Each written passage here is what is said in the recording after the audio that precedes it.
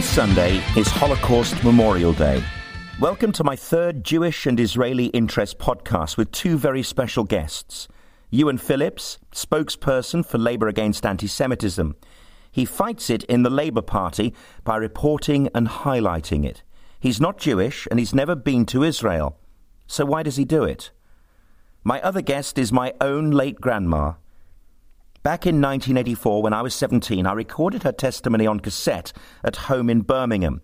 Practicing early ambitions to work in radio, I wanted one day that my children would hear her Viennese voice to explain in the most sensory way that we didn't originate from here, and from her own life story to explain it. 77 years old at the time, Grandma Olga Pasana recalled in detail how she left Vienna for England in 1938 via Budapest and Prague. Her story, getting here, and the earliest days in the UK are coming up. Now, if you're on Twitter, you may have seen Ewan Phillips tackling anti-Semitism on an hourly basis. By his own admission, as spokesman for Labour Against Antisemitism, he's put his career and reputation on the line. This guy is still a racist. Jeremy Corbyn is a racist, Jeremy Corbyn is an anti-Semite. That hasn't changed because he got a slightly better than expected poll performance. You need to discover your Labour values, you need to discover your anti-racist values, and you need to actually do something. Whether that's making a bit more noise, whether that's going onto TV programmes and talking about this, maybe it's being more confrontational in PLP meetings or in direct private meetings with Corbyn and with McDonnell and with people who are supporting Jeremy Corbyn. But we keep getting told that people in Labour need to stay and fight. Well, I see lots of people staying. I don't see a lot of people fighting, and that's what I want to see. I really want to see Labour MPs fighting for the soul of the party, because it is being torn away from them. And they're just sitting there and letting it happen, and that is just appalling behaviour. In July 2017, he was appointed chair of his local constituency party, something he was very proud of. But it was a role he lasted in just 9 months, as he felt he had no choice but to resign in April last year because of his growing concerns and dissatisfaction at growing anti-Semitism within the party. 2 years ago, Ewan and his colleagues, Jewish and non-Jewish, set up LAAS to begin tackling party anti-Semitism. I met Ewan in central London and started by asking him why he sticks to such an impossible task. When I joined the Labour Party in 1996, one of the reasons I joined was that I wanted to fight racists. And I certainly didn't join the Labour Party to be led by a racist. And unfortunately, that's the situation that we find ourselves in at the moment. Jeremy Corbyn is an anti-Semitic racist. He's leading the party in a direction which is completely antithetical to my values and to my views. And I think that's appalling. I think he's a threat not only to our democracy but to left-wing politics in the UK, because I feel that he's betraying everything that Labour stands for and that Labour governments have achieved. Secondly, it just felt like the right thing to do. When I became more aware of this issue, and I wasn't one of the people who was there at the beginning saying Jeremy Corbyn shouldn't be elected leader because of his record on anti-Semitism. It just wasn't an aspect of his political career I was aware of. But as I became aware of it, as I understood the concerns of Jewish friends within the party, many of whom I'd actually just met on social media, I just couldn't stand back and ignore it, and I couldn't join in with the rest of the party and say, well, Jeremy's done better in the election in 2017, so let's get behind him. I can't do that. I'm not going to do that, and I just can't do it. And so if you oppose something, then you have to stand by your convictions and you have to stand by your values, and that's what I've done. And fortunately, I've got there are a lot of people who feel the same way, and we've managed to come together and form Labour Against Antisemitism, and we hope that we're doing what it takes to really confront anti-Semitism in the Labour Party. Now, in July 2017, you were appointed chair of your local constituency party, something as a lifelong Labour activist you were very proud of, I'm sure, but it was a role which lasted just 9 months as you felt you had no choice but to resign in April last year. This must have been a crushing blow. Did you think at that point, I don't think I can be a member of the Labour Party anymore? Yes, I mean, I don't think there's been a point over the last 18 months where I haven't questioned my membership of the Labour Party. Like many people, I mean, Labour Against Antisemitism is a mixture of current and former Labour members. The reason I had to stand down as chair was because it was around the time of the Mir 1 mural, where again revelations about Jeremy Corbyn speaking, praising what was an obviously anti-Semitic mural in East London came to light, and basically the sort of two hats that I was wearing as a local Labour activist, but also as a national spokesperson against anti-Semitism, I could no longer keep those roles separate, and it was impossible for me to in all honesty go out and campaign for a Jeremy Corbyn government. I'd written before that about some steps which I felt that Corbyn could have taken to address the issue. I felt that if he'd wanted to, he could have sort of said, yes, I held these views, I understand that they are wrong, and I'd like to understand more. And he could have led with an example of someone who develops an appreciation and awareness of the complexity of anti-Semitism, who understands how it manifests on the left. But he obviously didn't want to do that, and his response to the anti-Semitic mural was appalling. It clearly showed that he wasn't interested in dealing with his own personal anti-Semitism. Certainly wasn't interested in dealing with it in the party. And my role as chair of my CLP was just incompatible. Did I think about leaving the party? Yes, as I said, yes. I've thought about leaving the party many times. While people are still in the party who are fighting for the party, then I will stay in there with them. People like Luke Akehurst, who's a tireless fighter for moderate Labour values, for strong Labour values, and he's very much an inspiration for staying in the party. My head says that the Labour Party is so institutionally racist now that it's almost beyond any kind of sort of comeback. But my heart still says that there's maybe a way that it's salvageable. I'd rather they try and kick me out than me give up my membership willingly. And if they want to try and kick me out, they can do. They know where I am and they know where my address is, but they haven't done so far.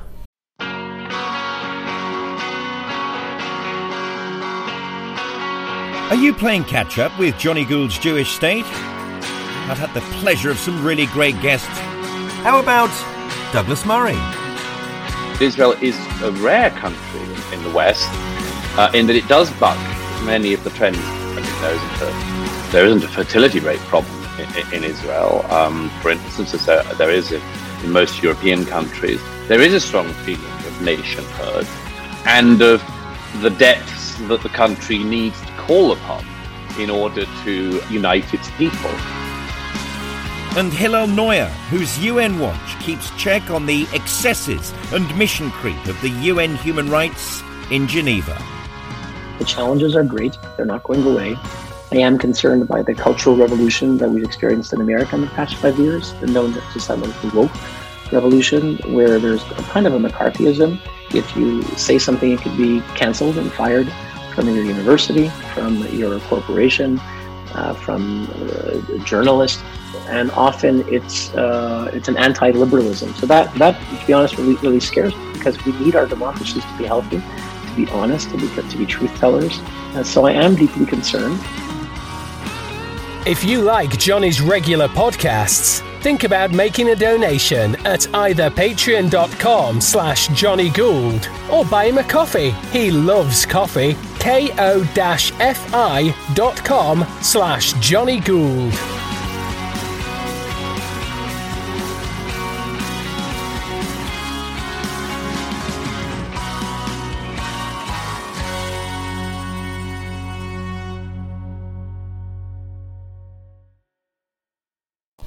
The Parliamentary Conservative Party is now behind Theresa May in a way that you'd probably say the Parliamentary Labour Party, just simply apart from the front bench, is not behind Jeremy Corbyn. So what would you say to the wider community of Labour MPs, the social democratic end of the party, so to speak, people like Ian Austin, John Manchuk, Amuna, Luciana Berger? Should they follow Frank Field out of the party and be an independent? After all, they are a part of an electoral college which could bring in a Jeremy Corbyn government.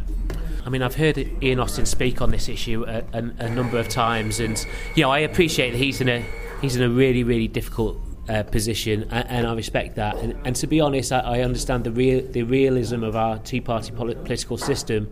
That if Ian Austin was to become an independent MP, Labour, the Labour hierarchy would simply appoint a more pro-Corbyn candidate to fight the next election, and that pro-Corbyn candidate would most likely get in because of the strength of the Labour brand. I would rather Ian Austin was there as a Labour MP after the next election. If that's within a Labour government or not, that's fine by me. Same with Luciana Berger. Same with John Mann. These are people who are standing up and fighting for their principles and who aren't scared to say there is a problem in our party, there's a problem with our leader, and we want to see some change. What I do find pretty disgraceful is the silence of so many who opposed Jeremy Corbyn, voted against him in the vote of no confidence in 2016, and have fallen into line because he did slightly better than expected in 2017 in the general election then. This guy is still a racist. Jeremy Corbyn is a racist, Jeremy Corbyn is an anti-Semite.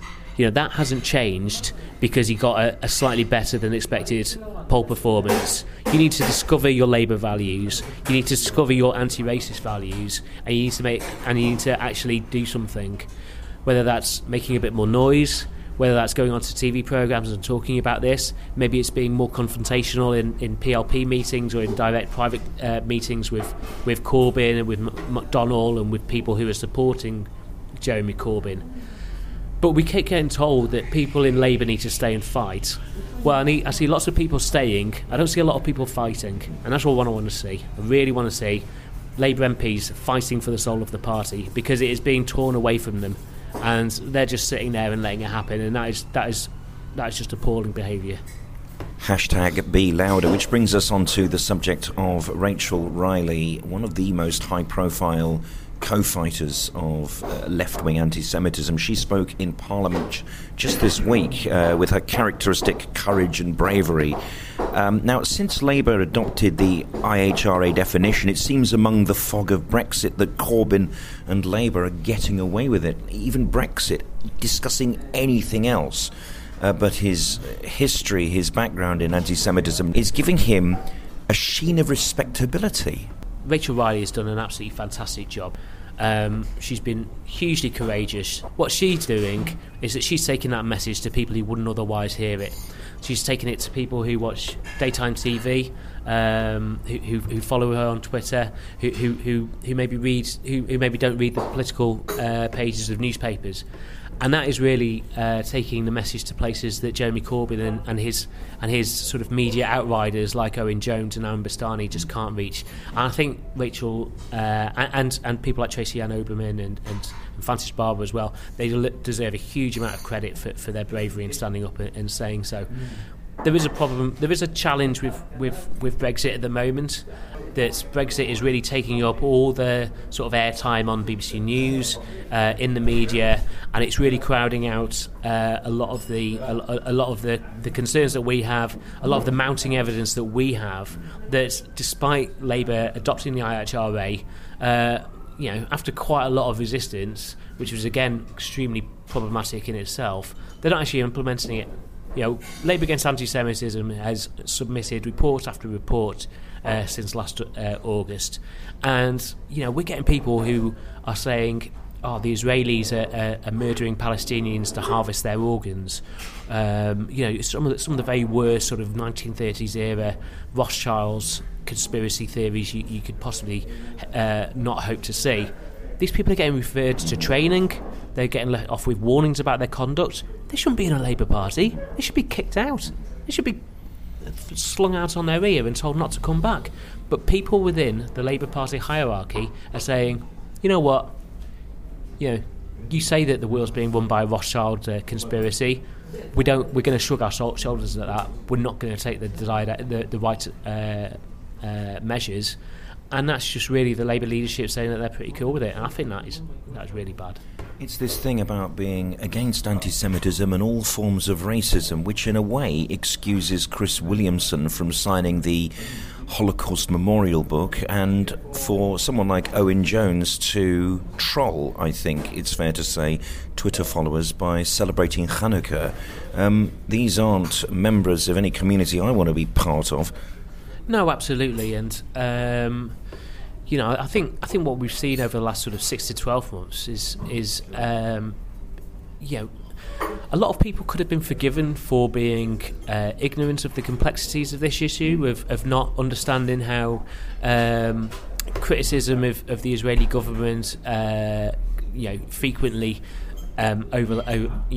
moves over the line towards being outright anti-Semitic abuse of Jews and Judaism. But I don't think people really have that excuse anymore, and it's all very well and good for people like Owen Jones to say that they're declaring an all-out war on anti-Semitism, as Owen has, but how strongly is he really following up with that? Because he's not condemning Chris Williamson, he's not having a go at Jeremy Corbyn for his failures. He certainly hasn't condemned Jenny Formby for her failures to, for example, expel Jackie Walker, who's been suspended by the party for over 2 years now, despite there being an assurance that all cases would be cleared up last summer. So what we're seeing is the left wing sort of alt-left media, people like Owen Jones, people like Aaron Bastani, who are saying out of one mouth, yes, we oppose anti-Semitism, but on the other hand, they're facilitating the anti-Semitism in the party, which they claim to be fighting. It's double standard. I'd actually call it hypocrisy, to be honest.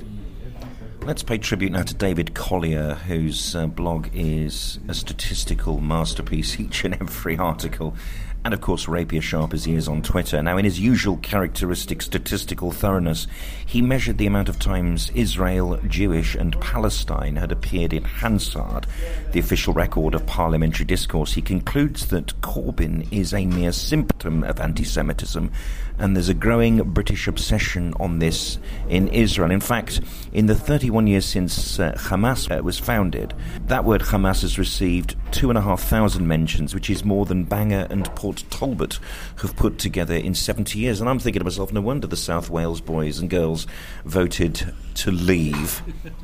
Well, absolutely. I mean, I wasn't aware of anti-Semitism in the UK.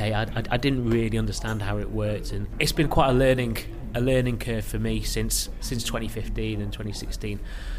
I think that just really shows how embedded institutional anti-Semitism is, not just in the Labour Party but across society, on left and right, and I think that is reflected in the focus that is given to Israel in our parliamentary proceedings.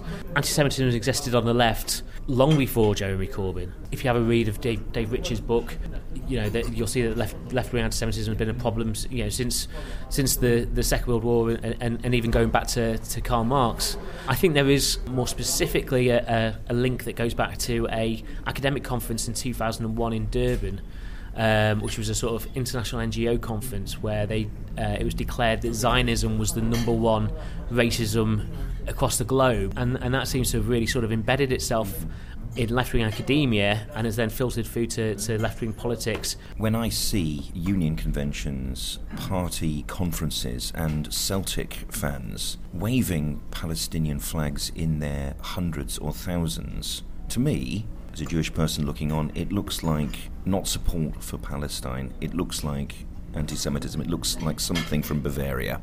I find the trade union position very difficult. Again, they claim to be anti-racist. They claim to be to show solidarity with workers across the world and with marginalised peoples, but they don't show solidarity with the Jewish people, and they're not showing solidarity with trade union and labour groups in Israel. Many of them are affiliated to the Palestine Solidarity Campaign. You mentioned David Collier earlier. David Collier has done a huge amount of research into the Palestine Solidarity Campaign. To describe it as problematic is really just sort of me pulling my punches. It's deeply anti-Semitic. Many of its members think nothing of promoting anti-Semitic conspiracies. Its secretary, Ben Sofa, has defended Ken Livingstone for making anti-Semitic comments. And he actually works in Corbyn's office and is married to Cat Smith, the Corbynite MP. we see this sort of blind affiliation to deeply racist organisations across the left, and it's just lazy thinking, which is doing nothing to confront anti-Semitism in the Labour movement. It's just appalling, and I think that there are people in the trade union movement who need to have a really good think about where their relative moral values are, because at the moment they're lying in the dustbin. Where do you think Britain is heading? Is there a socialist shake-up about to happen with all the associated problems that you've just highlighted?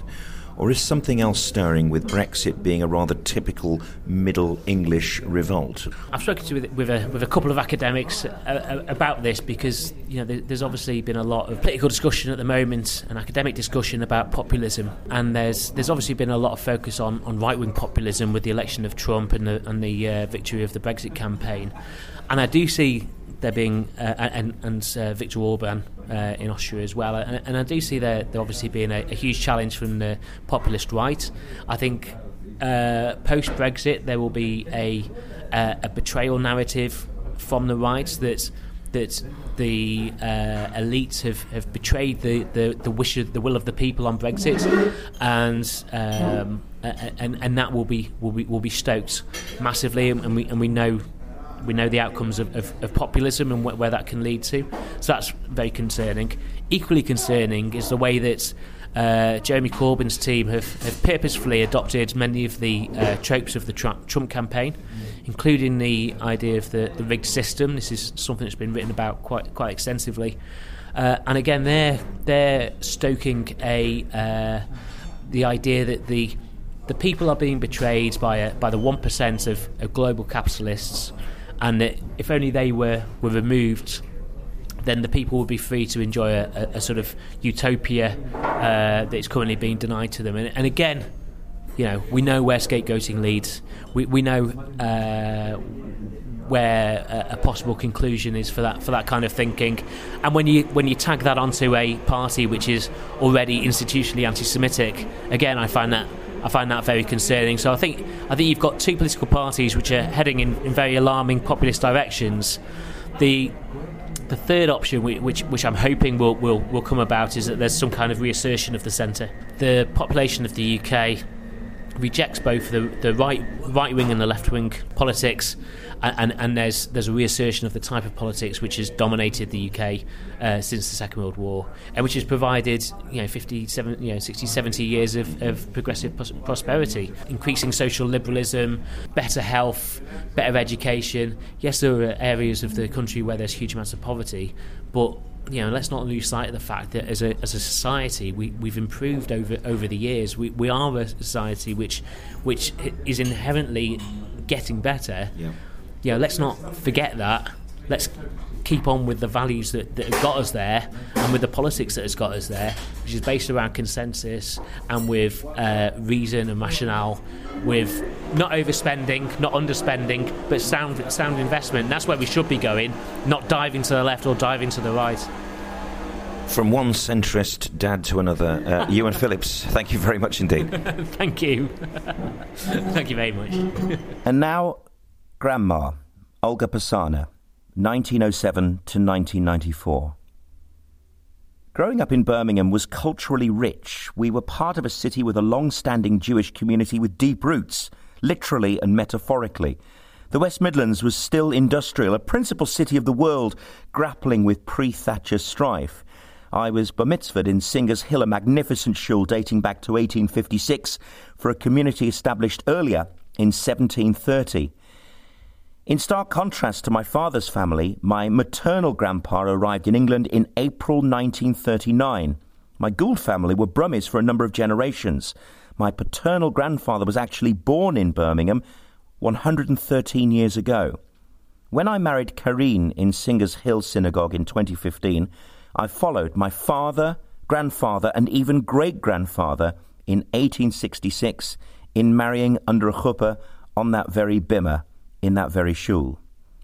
On her perilous journey, my grandma knew everyone around her knew that she was a young Jewish woman on her own, fleeing her home. Imagine the fear, the heartbreak of saying goodbye to your parents. She was never to see them again. My great-grandparents were murdered by the Nazis. Grandma lived a life you'd imagine in Vienna 100 years ago, surrounded by Klimt's canvases, loose modernist buildings, Mahler's music, Wittgenstein's philosophy and Freud's psychotherapy, but it was to prove superficial. Dark forces were also in play throughout her young life. Facing the threat of an invasive search by an SS officer on the train to Hungary, Grandma gave the pittance of jewellery and money she'd brought with her to fellow passengers, complete strangers, hoping she'd get them back. More than once, Grandma told me she arrived in the UK with just 20 Austrian shillings. The last leg of her journey to England was remarkably by passenger plane, the last vestige of the life she left before becoming a housemaid here. The pilot flew at high altitude lest they be shot down over Czechoslovakia. Grandma had no family here. Only her sister Greta initially followed her a couple of months later. Have a listen. She was really careful to talk to fellow passengers as Hitler's regime in Vienna self-censored her. But Grandma didn't speak freely until they were safely over the border into Hungary, where the Nazis had yet to invade. Even the ticket inspector, sensing Grandma was Jewish, knew why she was a passenger to Budapest and whispered, "Don't worry, I'm Red, a communist. You'll be able to return soon." The very, very worst of identity politics in action. Later, she was searched thoroughly by the SS for belongings they could confiscate from a young Jewess on the run. But luckily, my grandma had anticipated this, befriending complete strangers, fellow passengers who she trusted to give her belongings to, hoping they'd return them over the border. Excuse the cassette quality and my grandma's broad Viennese accent. Her optimism, despite everything, beams through the crackle and the recording motors. When Hitler came, I was... You were 29, yeah. This was 1938. And then I was lucky to come to England on a domestic permit. I went first from Vienna to Budapest. And there I stayed for, I think, 3 weeks. And then from there, on a plane to Prague for 1 day. From there to England. Did you work in Budapest for those 3 weeks? No, what did you do? Friends. I was ill then, through this upsetting, But I must tell you a little story. My parents was on the train in Vienna when I went, you see. And we was not allowed to take anything. But I had my case, you see. And a bit of jewelry, and the parents was very upset, and I was very upset. And Mama put me in a department where a couple was, a very nice couple. I found it out afterwards, it was a very nice couple, but I was very upset, but I know I can't come back more. And before we came to the border, the ticket inspector came and I had to take my passport. And he said, "Don't worry, I'm Red, you will be back again one day." Oh, right, yeah. You see. But in any way, I was afraid, something will happen, but on the borders they can send me back or something. But in any way, this couple said, "Don't worry about us. We will do anything we will do nothing to you. Let me have all your belongings, the jewelry and stuff, or money. I give it you when we over the border." I was a bit worried, but... Why would you want to give it them? Well, they would take possibly the SS men would come, and the Jewish, they would, And I think I was so upset, I don't know. But in any way, I gave them what I had, not a lot, but a little bit. And it was very, very nice. And when we took the border, the SS men came and looked everywhere. Yeah. And they gave it me back, yeah. And I thanked him. But in any way, they asked me where I go. And I said, I go to France also. And I wrote them then when I was there a thank letter. And I wrote them, I'm in hospital. I was with a breakdown. And they came to see me. Oh, really? Very, very, very nice. Yeah, but I think this was Yugoslav people or something. Was a holiday. Have you lost contact with them now? Yeah, immediately. I never saw them again. But they say to me, they haven't talked a lot with me. Only after the border, when we have been on the... But this was a time where Hungary was still... part of Austria. But Hitler wasn't there yet. And then I stayed in Budapest and then I came to London. And I think I was so upset that a friend took me to the plane. And on the plane, I remember I was very upset. The plane said the captain said we have to go very high up. I think it was September. I can't tell you the day. This was just the time when Hitler invaded Czechoslovakia. And the captain said we have to go very high, where it's danger zone, And I think, I don't know, I cried, I don't know, I was very upset. And I fall asleep. And in London, a friend of ours, picked me up. But when I woke up, I was so ill. So sick that it helped me, to calm down. But in any way, everything turned out all right afterwards. And so how long were you in London for? My position was in Northwood, near London. There was a very, very nice couple. And I think these people had to be something to do with, possibly he was something to do with the government. Well, he was always, I remember the Englishman, with top hat on this.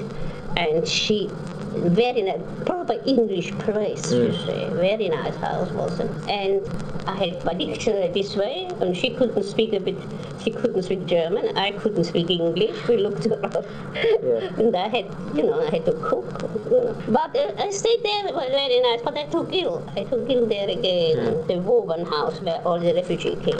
They took me again to a hospital. And then after this hospital I was not allowed to be alone. And then Greta came, I think. She came a month later, but she went to another place, to Uxbridge, I found her.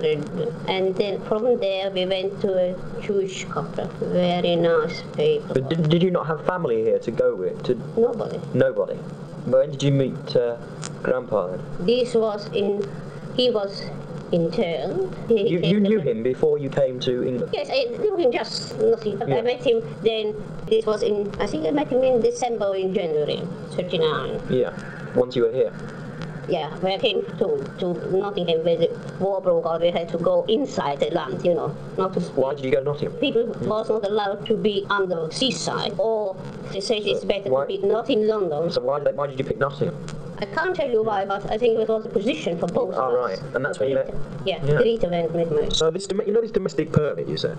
You said you had a domestic permit. Was that a permanent permit, was it? Or was it a permanent permit? Or Yeah. There I met Papa. He was interned. Then when he came out, we found, we had to find a job for him. Mm-hmm. And he had the opportunity to find Remington, one in London or Birmingham. But they advised him to go to Birmingham better, but it's dangerous with the bomb in London. Oh, I see. And then he had a relation in Nottingham too. Oh, yeah. Was nearer there too. And I remember I went with him to, when he had this appointment with Remington, Birmingham. I think he wasn't out, 1 hour, and I can start on Monday. Oh, excellent. When he told me, he said, I think they're very silly, these English people must be. He couldn't speak either, not a lot, but they gave him a little room with a typewriter, all in pieces, and told him to put it back. And this manager went out and left him. He said he was ready in 10 minutes, and then he went out and looked for the manager. My grandpa and his brother, both elite footballing athletes, were among around 4,000 Jewish adult men interned at Kitchener Camp in Sandwich in Kent, given refuge from Nazi Europe, travelling in from Berlin and Vienna. In the summer of 1940, when France was taken by the Nazis, it was thought too risky to keep the so-called enemy aliens too near the English coast in Kent, and the camp was closed down. My grandparents are a triumph of those people's lives destroyed and disrupted, yet given the opportunity to rebuild in a country which allowed them to. My grandpa, a retired footballer of the famous Hakoah Vienna Football Club and a fully qualified typewriter mechanic, had a wartime skill in big demand. And together, they restored their lives in double-quick time. I'm exceptionally proud of them, inspired by their arrival here. My grandma had a lifelong gift for befriending the most trustworthy and best of humanity, maybe because she was exactly that too. Her knack for this also happened in Brum with some very dear friends who helped them immeasurably on their way. But she had to go low to go high. In her 30s in Vienna, she owned an exotic pet shop. She danced ballet and loved the waltz, pirouetting in her living room to show me how it was. In the 40s in Birmingham, after leaving domestic service, she worked on the tills in Woolworths, and with my grandpa rented a room as newly married with a young son, my Uncle Peter, in Four Oaks, Sutton Coldfield. My mum followed in 1945. By the late 1940s, my grandparents had their own home, their own business. My word, they were patriotic. The business was called Britannia Typewriter Services, and my uncle's middle name is Winston. When I get the train out of Aston Villa, I gaze at the Britannia pub opposite where their shop stood and connect with them once more. It was a workshop with typewriters hanging up and rubber mats on the floor. The smell of WD-40 hung thick in the air. My grandma passed away 24 years ago, but her spirit lives on in my heart, in 1,000 memories, and on an old cassette. Thank you to all of those who've supported my work thus far. If you'd like to support me, donations can be made via patreon.com/Johnny Gould. And of course, please share and comment. You'll also find previous episodes there. Patreon.com/Johnny Gould.